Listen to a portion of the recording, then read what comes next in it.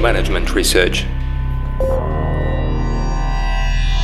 Hello and welcome to the Management Research podcast. I'm your host, Dr. Eugene Bogodistov.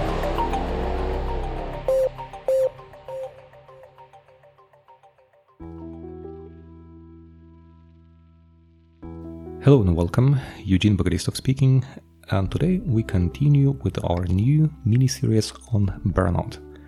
In my last episode, I told you about what was the reason, what was the motivation for me to start investigating this concept. And it was really a coincidence. I have no emotional attachment to this topic, but I like to investigate it. And I think I have an interesting point of view as the one who has no emotional attachment to the topic. I can assume that we can approach it in a bit different way. You will know about this by the end of this mini-series. In our today's episode, we are going to talk about burnout, and I think I should start with what burnout is not. Unfortunately, burnout became a kind of fashion illness, and we see that many people say that they have burnout even though they don't really have burnout. They are just tired.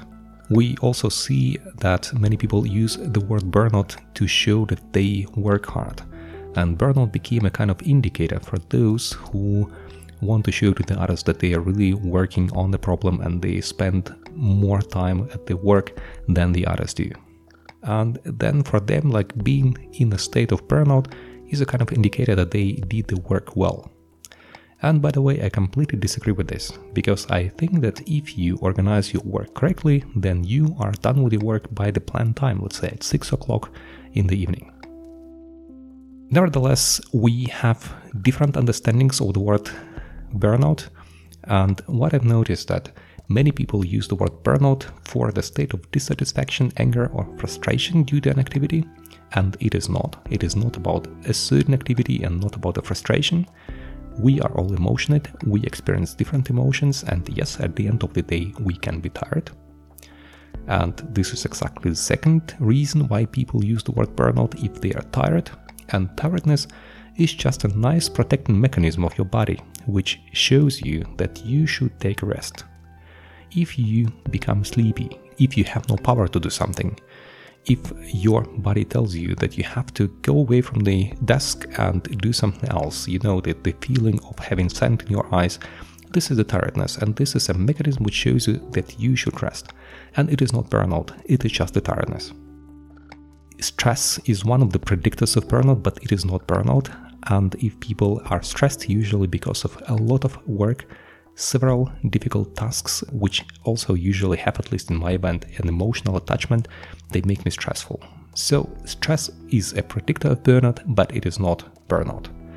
And finally, I think one of the most dangerous things which people confuse with burnout is the depression. Depression is the real illness, and it is very different from burnout. Although there is a study which shows that the symptoms are pretty similar and people do not differentiate. For example, if you use a questionnaire for burnout and give it to somebody who is depressed, then the answers will be pretty the same. But there is a big difference between the depression and burnout.